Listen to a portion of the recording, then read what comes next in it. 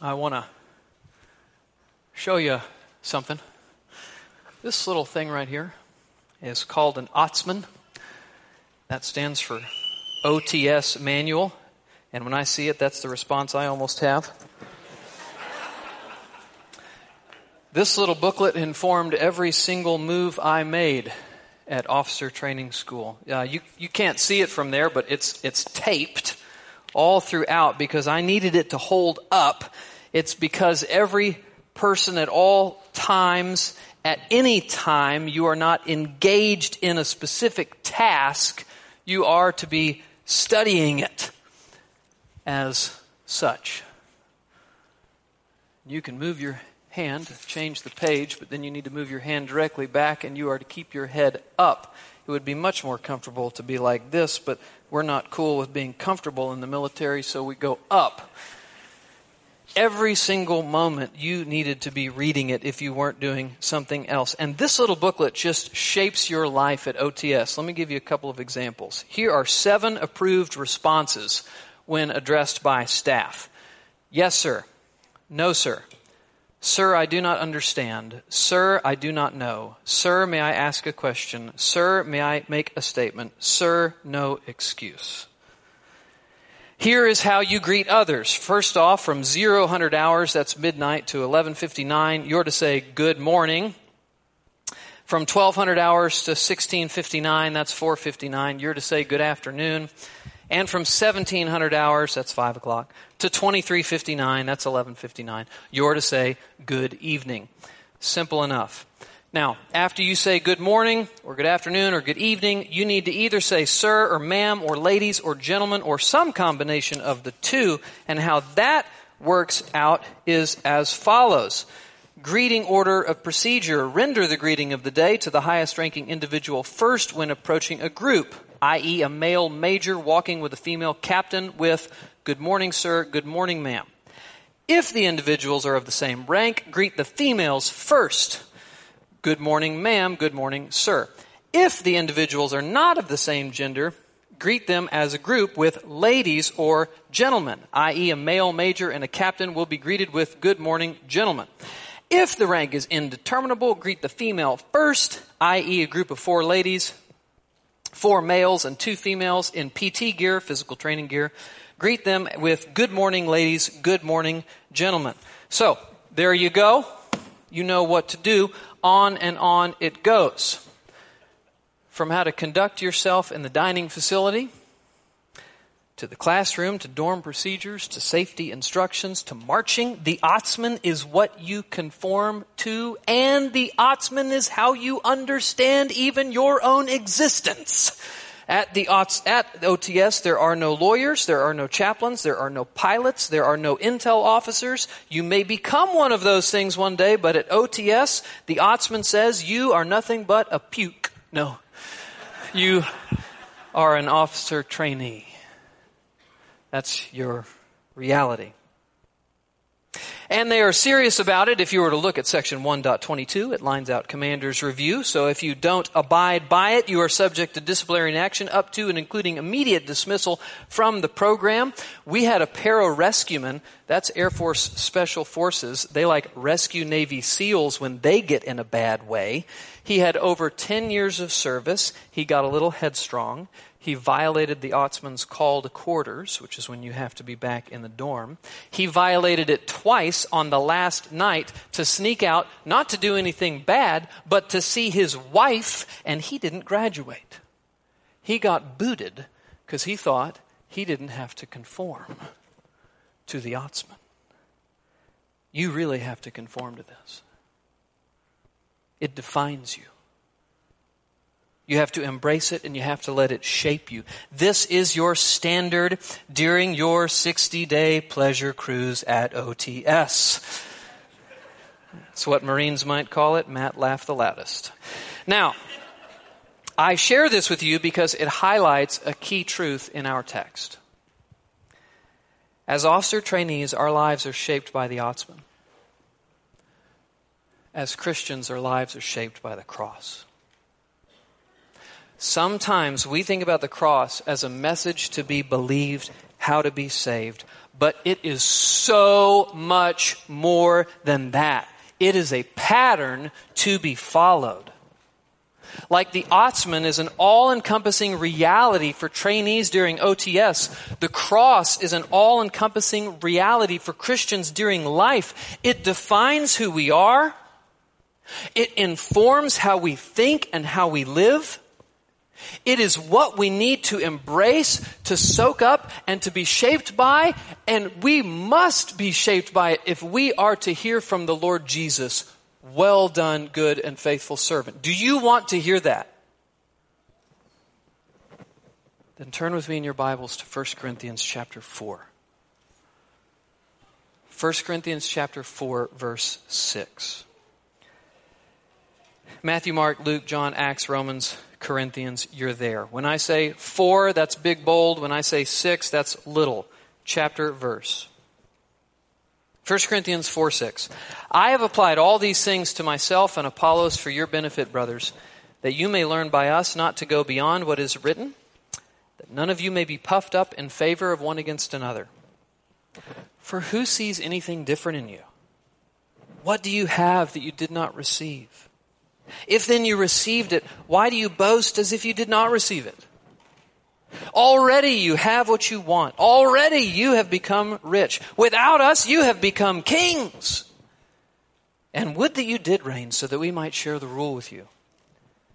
For I think that God has exhibited us apostles as last of all, like men sentenced to death because we have become a spectacle to the world, to angels, and to men.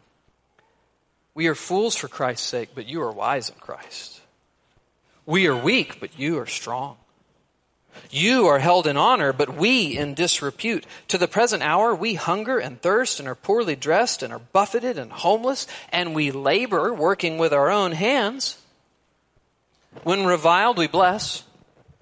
When persecuted, we endure. When slandered, we entreat.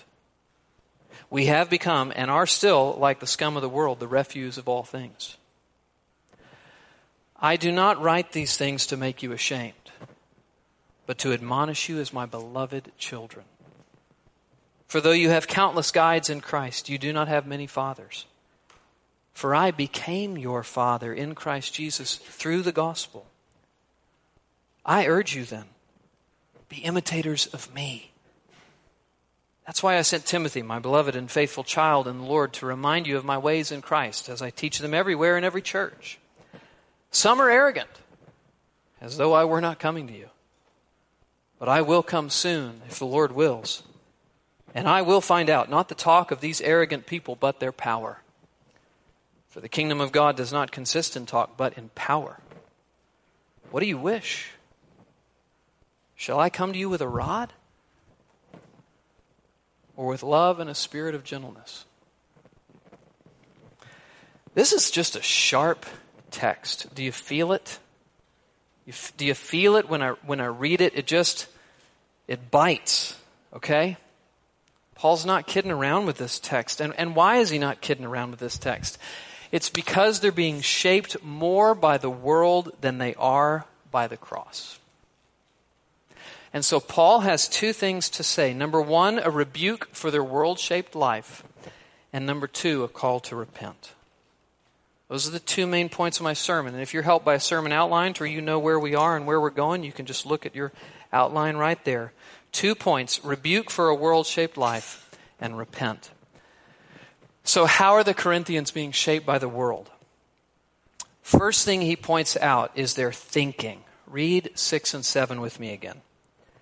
I have applied all these things to myself and Apollos for your benefit, brothers, that you may learn by us not to go beyond what is written, that none of you may be puffed up in favor one against another. For who sees anything different in you? What do you have that you did not receive? If then you received it, why do you boast as though you did not receive it? So the problem is the Corinthians are arrogant. Recall from chapter 1 and chapter 3 that they've locked on to their favorite big-time minister. They've claimed allegiance to him. They diss those who claim allegiance to another. And everybody thinks they're better than everybody else because they follow a better minister than everybody else. And that's why Paul taught earlier in 3. He said, guys, me and Apollos and Peter, we are sowers scattering the seed of the gospel. We sow the gospel. God grants the growth. Don't exalt in us. And certainly don't exalt yourselves over one another based on your allegiance to one of us. Well, that's crazy, but it highlights the fallenness of man in Adam, doesn't it? So what we want to do is we want to just kind of be higher up on the ladder than the next person. In one sense, how weird is it that they are exalting themselves over each other based upon who they follow? But it makes sense because we can turn anything around into a source of arrogance and self-congratulation, can't we? A little girl who ties her shoes thinks that she's better than the one who can't, right? I was at the dentist recently. The hygienist asked me how I'm doing flossing my teeth. I never floss my teeth. I told her that. She said, well, you've got great teeth. I noticed a little while later, I'm ruminating on how excellent my teeth are in comparison to everyone else's. We are so easily and strangely desirous to be better, even if it has something to do with just your teeth. I hope you don't think poorly of me. But this is a problem for 2 reasons. It's a problem because it goes beyond what is written. Paul says, learn not to go beyond what is written. What does he mean by that? Well, what's written is probably what's written in the Old Testament about the folly of pridefulness and boasting and self-exaltation. But then the real bottom line is this. For who sees anything different in you? Now, this is a rhetorical question, which means the answer is unsaid, because it doesn't need to be said. Because the answer is nobody. Nobody sees anything different in you. In other words, you're not more special than any of your brothers and sisters in Christ. But why? What do you have that you didn't receive? If then you received it, why do you boast as if you did not receive it? The real reason why the Corinthians' boasting is so foolish is because the life they have, the spiritual gifts they have, the teachers they have, everything they have is a gift. A God-given gift to them. And he's taught this before, 2:12. We have received the Spirit who is from God, that we might understand all the things freely given to us by God. 3:21, let no man boast in men, for all things are yours. How are all things ours? Through our union with Jesus Christ. In Christ is hidden all the treasures of wisdom and knowledge. In Christ is righteousness and sanctification and redemption. In Christ is mercy and grace and eternal life. Christ is exalted above all. Christ rules over all. And through union with Christ by faith, God gives you all these things. This is why Ephesians chapter 1 explodes with praise. Blessed be the God and Father of our Lord Jesus Christ, who blessed us in Christ with every spiritual blessing. So the reason why boasting and arrogance doesn't make any sense is because what do you have that you didn't receive? Answer, nothing. Everything I have is a gospel gift. Forgiveness is a gospel gift. Eternal life is a gospel gift. Freedom from sin's penalty and power is a gift. Wisdom and knowledge and righteousness and sanctification and redemption and mercy and grace and even faith.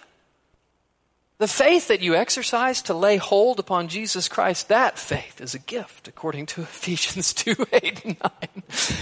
Oh. What's more, it's not only spiritual things. It's not only spiritual things that are a gift. Literally, everything is a gift. Your birth and life are a gift. The food on your table and the roof over your head are a gift. Your family and your friends are a gift. Your work is a gift. This church is a gift.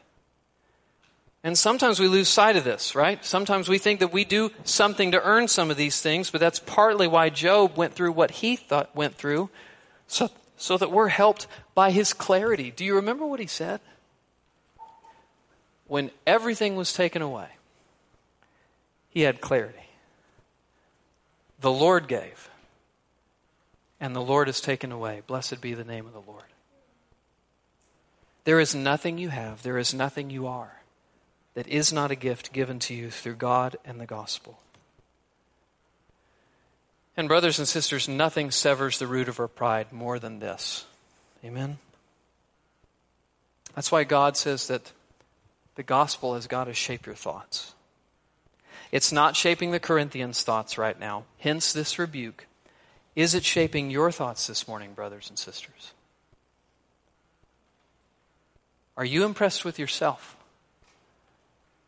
Or are you impressed with Jesus? Do you think much of yourself? Or do you think much of Jesus?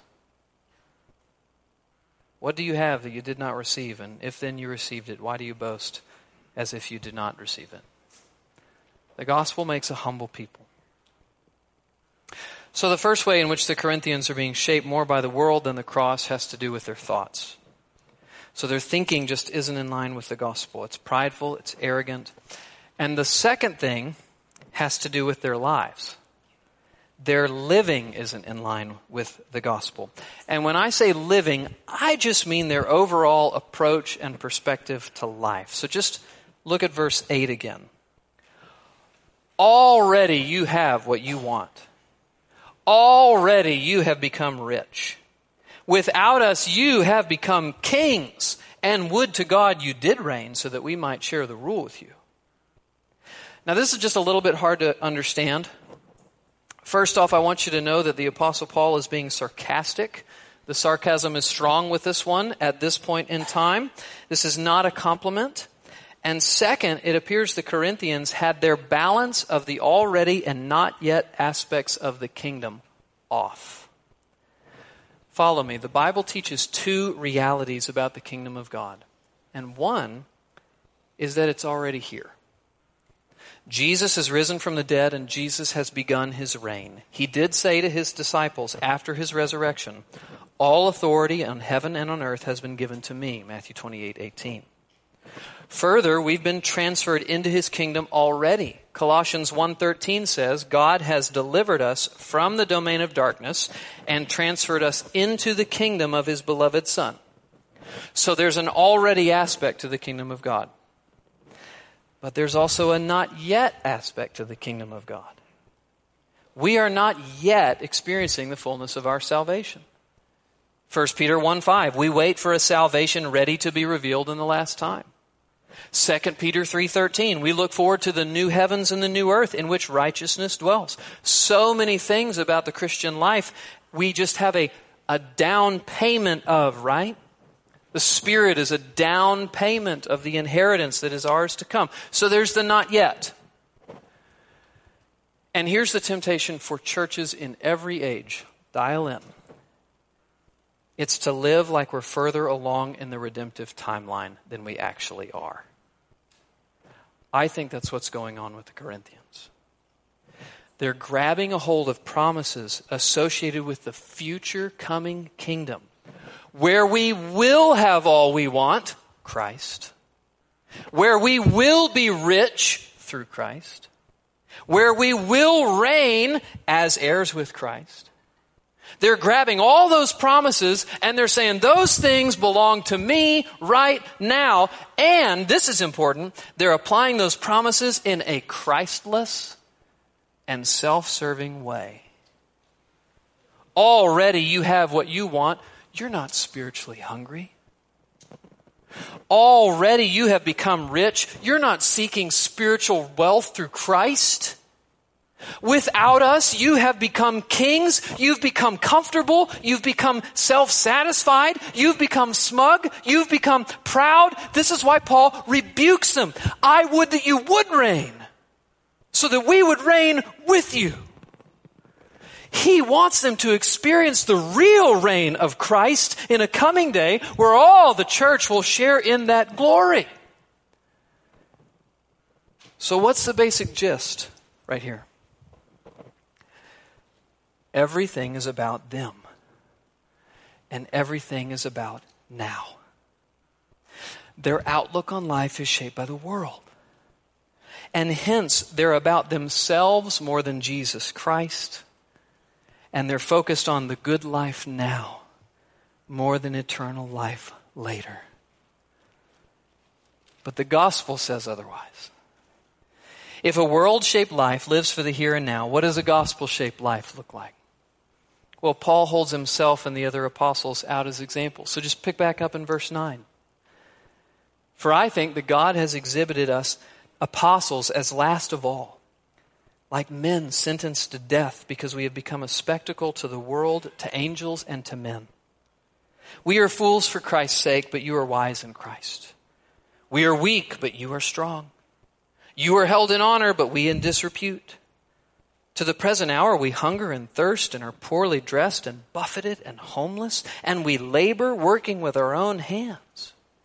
When reviled we bless, when persecuted we endure, when slandered we entreat. We have become and are still like the scum of the world, the refuse of all things. My goodness. What a contrast between the apostles' lives and the Corinthian lives, right? This is the universal sign for I'm tracking. Okay? This whole section is a contrast. Here's you. Here's us. And the overall feel is your life is totally different from our life. So he just said to the Corinthians, already you have what you want. Already you're rich. Already you're like kings. Compare that to us. Verse 9. For I think that God has exhibited us apostles as last of all, like men sentenced to death because we have become a spectacle to the world, to angels, and to men. This is a triumphal procession image that he's got going on. So in that day, a victorious general would parade defeated captives through the streets in a victory celebration, and then following which the enemies of the emperor would be slain. The apostles then have become a spectacle to the world, a spectacle like those in the gladiatorial arena for both angels and human beings. Yet they've become a spectacle, not of triumph and exaltation, but of suffering and death and defeat. So Corinthians, your prosperous and triumphalism in the world right now, that's where you are, but where we are is like men sentenced to death in the world right now. That's a huge contrast. In verse 10, he's sarcastic. They aren't actually wise, but they think themselves wise. Paul is weak and suffering, having no status in society, but they are strong. Paul is dishonored in society, but they are honored. In verse 11, he catalogs his sufferings. He says, to the present hour we hunger and thirst and are poorly dressed and are buffeted and homeless. In verse 12, we see that Paul doesn't despise working with his hands. We labor working with our own hands. The Corinthians would have looked down on this because in their day, whoever was wise and influential wouldn't have to do something like that. And in contrast to the quarreling and harshness and jealousy amongst the Corinthians, look at how the apostles respond to ill treatment.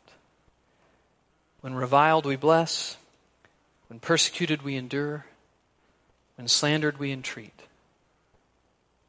And then just like he began by emphasizing their lowliness in the eyes of the world, he closes out with the same.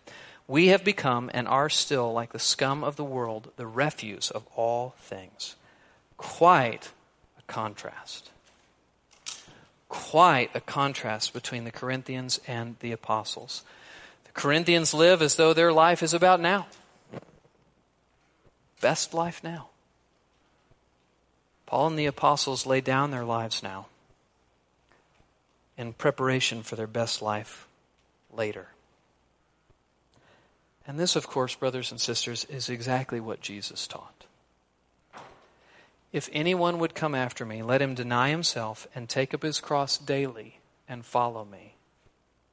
For whoever would save his life will lose it, and whoever loses his life for my sake will find it. Luke 9:23. This truth is what the Corinthians are missing and what the apostles are modeling. Life is not about blessing and ease and honor now. Life is about self-denial, death to sin, and an overall perspective that says this. Please hear me.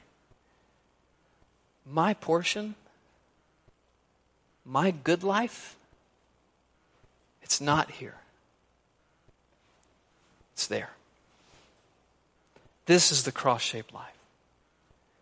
This is the cross-shaped life. It's not about now. It's about later. This truth is incredibly important for us as Christians. This truth is incredibly important for us as Christians. It helps us see clearly, theologically, see things like the prosperity gospel for the lie that it is. The prosperity gospel basically teaches that if you're a Christian, things are going to go well for you. You're going to be blessed financially. You're going to be blessed in regards to your health. You're going to be blessed overall. If Paul heard that, I think he'd just be like, what? So it helps us see clearly theologically, but it also helps us see our lives clearly. So let me just speak a very direct word to those of you who are weighed down with hardship right now. To those who are sick, to those who are grieving because of loss, to those who are battling your sin, to those who are discouraged by the rampantness and open celebration of sin all around us, this is the norm for the Christian life. This is the not yet. This is the time when we struggle. This is the time when you are going to weep. This is the time when you are going to be held in dishonor. This is the time where you are going to be seen a fool. This is the time where you are going to hunger and thirst. This is the time when you are going to be weak. This life, beloved church, is not your portion. In your struggle, do not think something is wrong or that God has done you wrong. You are walking the path of the cross. You are being shaped by the cross. This is the path your Savior walked. This is the path the apostles walked. This is the experience you will walk. It is hard, but it is worth it because Jesus is worth it. And because the reward is unbelievable. Keep your eye on that ball.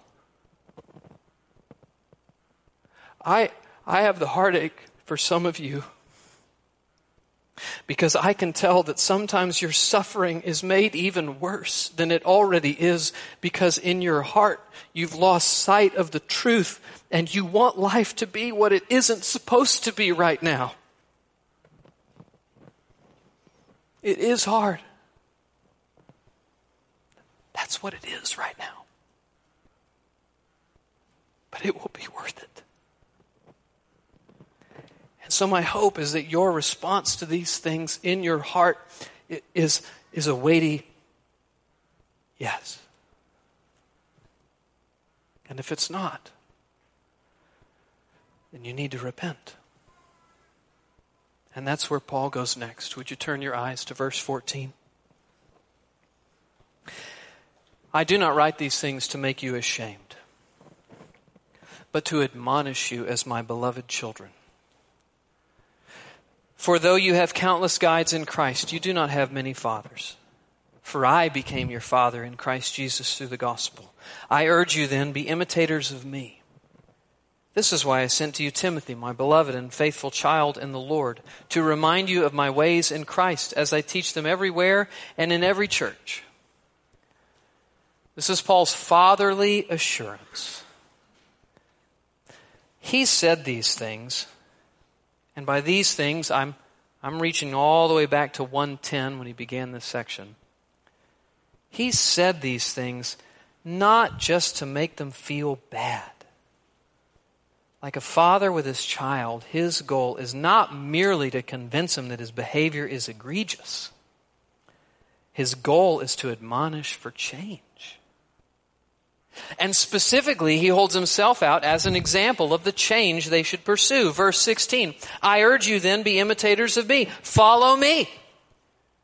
Now notice how Paul grounds his argument. It's verse 15. He says, for though you have many countless guides in Christ, in other words, though you have many spiritual influences in your life, yet you do not have many fathers. For I became your father in Christ Jesus through the gospel. Now in our day, what a father does doesn't determine what a son does. But that's not the way it was back then. Generally, whatever a father did, the son did. Paul appeals to that. I'm your father. I ministered the gospel to you. By God's grace you believed and you became my spiritual children. Therefore, as my children, imitate me. Now this may not resonate with us, but it would resonate with them. And he tells them why he sent Timothy, because Timothy's going to remind you of my ways in Jesus Christ as I teach them everywhere. Now there's something I don't want you to miss here. Even though Paul has labored to put himself and Apollos and Cephas on the same playing field, because they're exalting in one or the other one, okay? Paul doesn't for a moment shrink from calling them to follow him, given his apostolic authority. And that makes total sense. He is a model of what the cross-shaped life should look like. He is an apostle. Of course they should listen to and follow the apostle Paul. It's not like, oh, well, Paul says this. I'm just, that's cool. Somebody else says that. Paul says, no, you better listen to me and follow me. And there's applicability here to how you actually view me as your pastor, and Brad as your associate pastor, and all the other elders. Now, let me be quick to say we are not apostles. We do not have apostolic authority. No one does. But God has given us to you, and He has placed us in spiritual leadership over you. And He has charged us to shepherd you. So Redeeming Grace Church, you should follow us. When it comes to theological issues that you want to sort out, I hope you'll turn to us and not to the internet for clarity. It's kind of like sticking your head in a toilet bowl to find a gummy worm. You might. It's just not worth it. When it comes to struggles in life, I hope you'll turn to us. When it comes to struggles in life, I hope you'll turn to us and not the self-help section in Amazon and not the secular counselor down the street. When it comes to big decisions, moving, jobs, finances, relationships, I hope you'll seek us out. I hope you'll say, help me think through this, BJ. Help me honor Christ through this, BJ. BJ, help me be shaped by the gospel in this. I think several things keep us from increasingly stepping into this, and this increasingly characterizing our church and every church. I think an individualistic spirit keeps it from happening. We live in a highly independent society. That rubs off on us, so we tend not to reach out. I even found that true of myself when my dad came. It was the elders who first came to me and said, hey, Buster, we haven't heard you come to us letting us know how you're doing and how you're thinking about these things, and if certain things might need to be taken off your plate so you can glorify and honor God and do the things you need to do here and help with your dad. Why haven't you talked to us? I'm like, I don't know. Sorry. Thanks.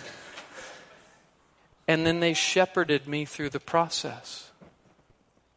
So an individualistic spirit keeps us from doing that. A perception towards authority that's negative keeps us from this. We live in a society that sees authority as increasingly bad and oppressive by nature instead of being good and a blessing by nature. So that rubs off on us too.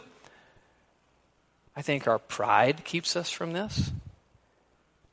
The reality is most of us know we think best especially when we're young. So younger folks, here I'm looking at 20s and early 30s. You have more confidence in yourself than you should have.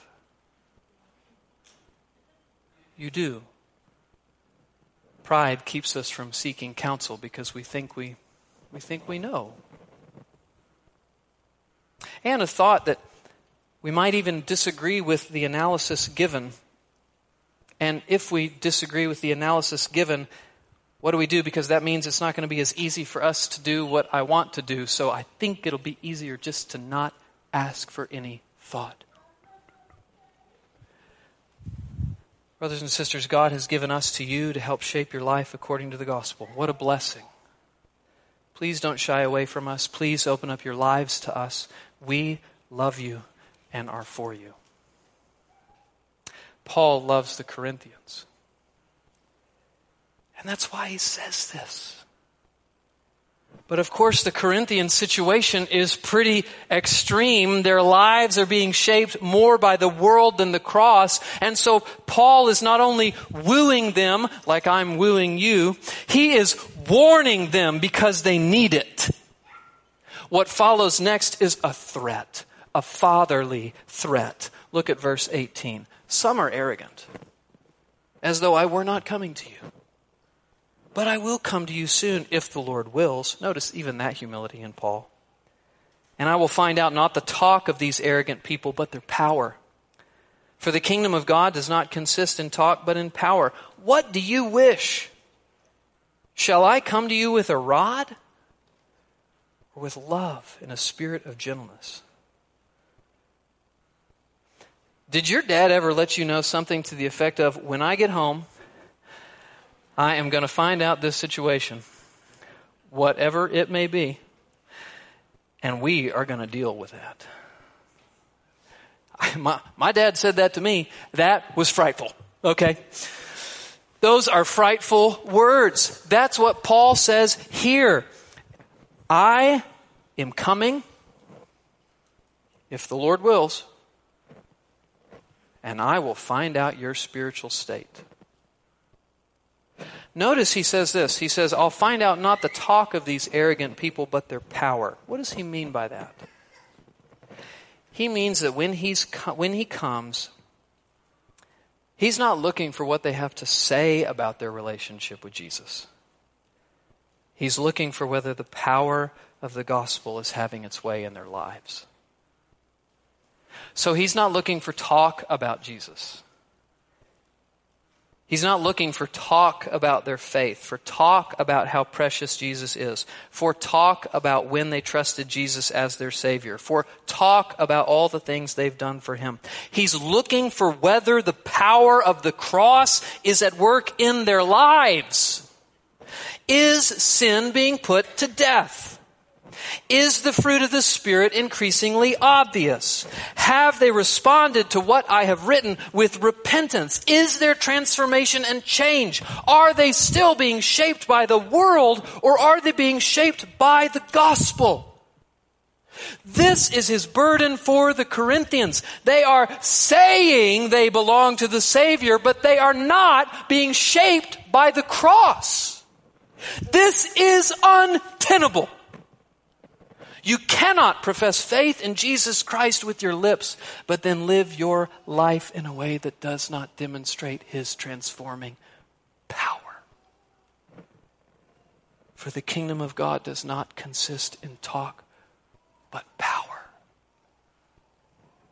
For the word of the cross is folly to those who are perishing, but to us who are being saved, it is the power of God. And so they've got to repent.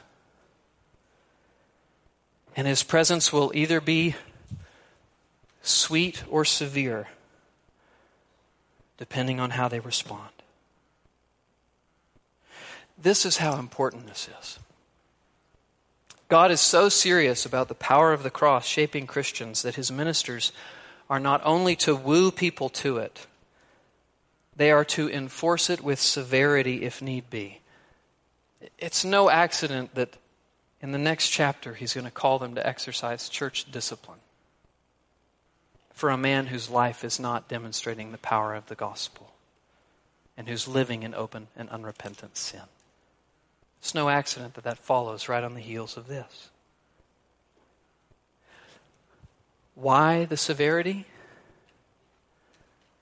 Because Jesus Christ is coming, and with him a reward, either positive or negative.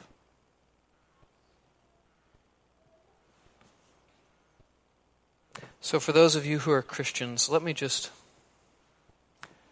wrap it up for a second. What should be our response to this text? I think it's a fresh commitment to a cross-shaped life. And I've got two thoughts for you that I would even ask you to write down. Number one is that life is not about me. And number two, life is not about now. Life is not about me. I am what I am by the grace of God. I am no better than anyone else. No one is beyond the saving grace of God. And life is about Jesus Christ. I want to know him more. I want to glorify him more. I want to speak about him more. I want to be identified with him more, even if it makes me look the fool. Life is not about me.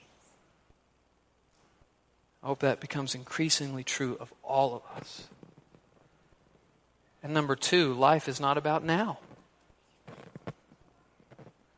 Suffering before glory, the cross before the crown. I hope you remember that. Suffering before glory, the cross before the crown. When you think about hardship, let's not be shocked by hardship. Okay? Let's not be shocked by it. Let's not be surprised by it. And let's not fight against it. It's okay that things are hard. That's the way God says it's going to be during the not yet of the kingdom.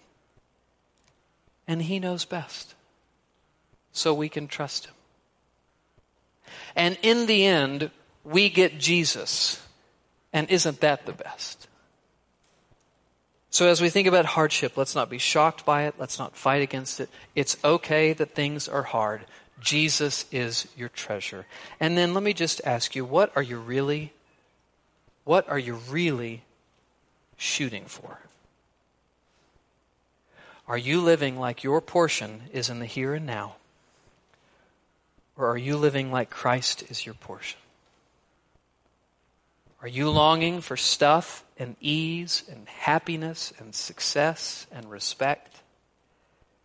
Or are you longing for Jesus Christ to be glorified, come what may? What's really animating your actions and your lives? Is it Jesus Christ and him crucified? May it increasingly be so. Because that's the shape of the cross that we're called to embrace. And then one word here this morning to you who are here who are non-Christians. Paul's presence at the very end of this, he says basically, my presence is either going to be sweet or severe depending on how you respond to what I say right now. Can I just say to you, non-Christian, in a coming day, when you meet Jesus, his presence will either be sweet or severe depending upon how you respond to his cross message right now. If you turn from your sin and trust in him, which you can do right now, you will find him to be the sweetest and most wonderful and glorious treasure you could ever have, both now and later. But if you continue to withhold yourself from him, to not trust in the Lord Jesus Christ, to live your own way, to say, I'm not religious, then you will find his presence to be severe. eternally severe judgment, damnation, hell. But forgiveness can be yours even right now. All you need do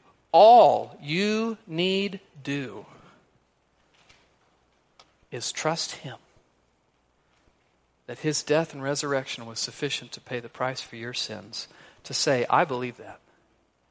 And I'm going to bank my life on that. And I'm going to live for Him, not for me. And I'm going to live for later, not for now. And His presence will be sweet. I hope you'll respond. Let's pray. Father in heaven, hard things, but true things, wonderful things, gospel realities. Please continue to mold us and shape us into your image. Through Jesus' name we pray. Amen.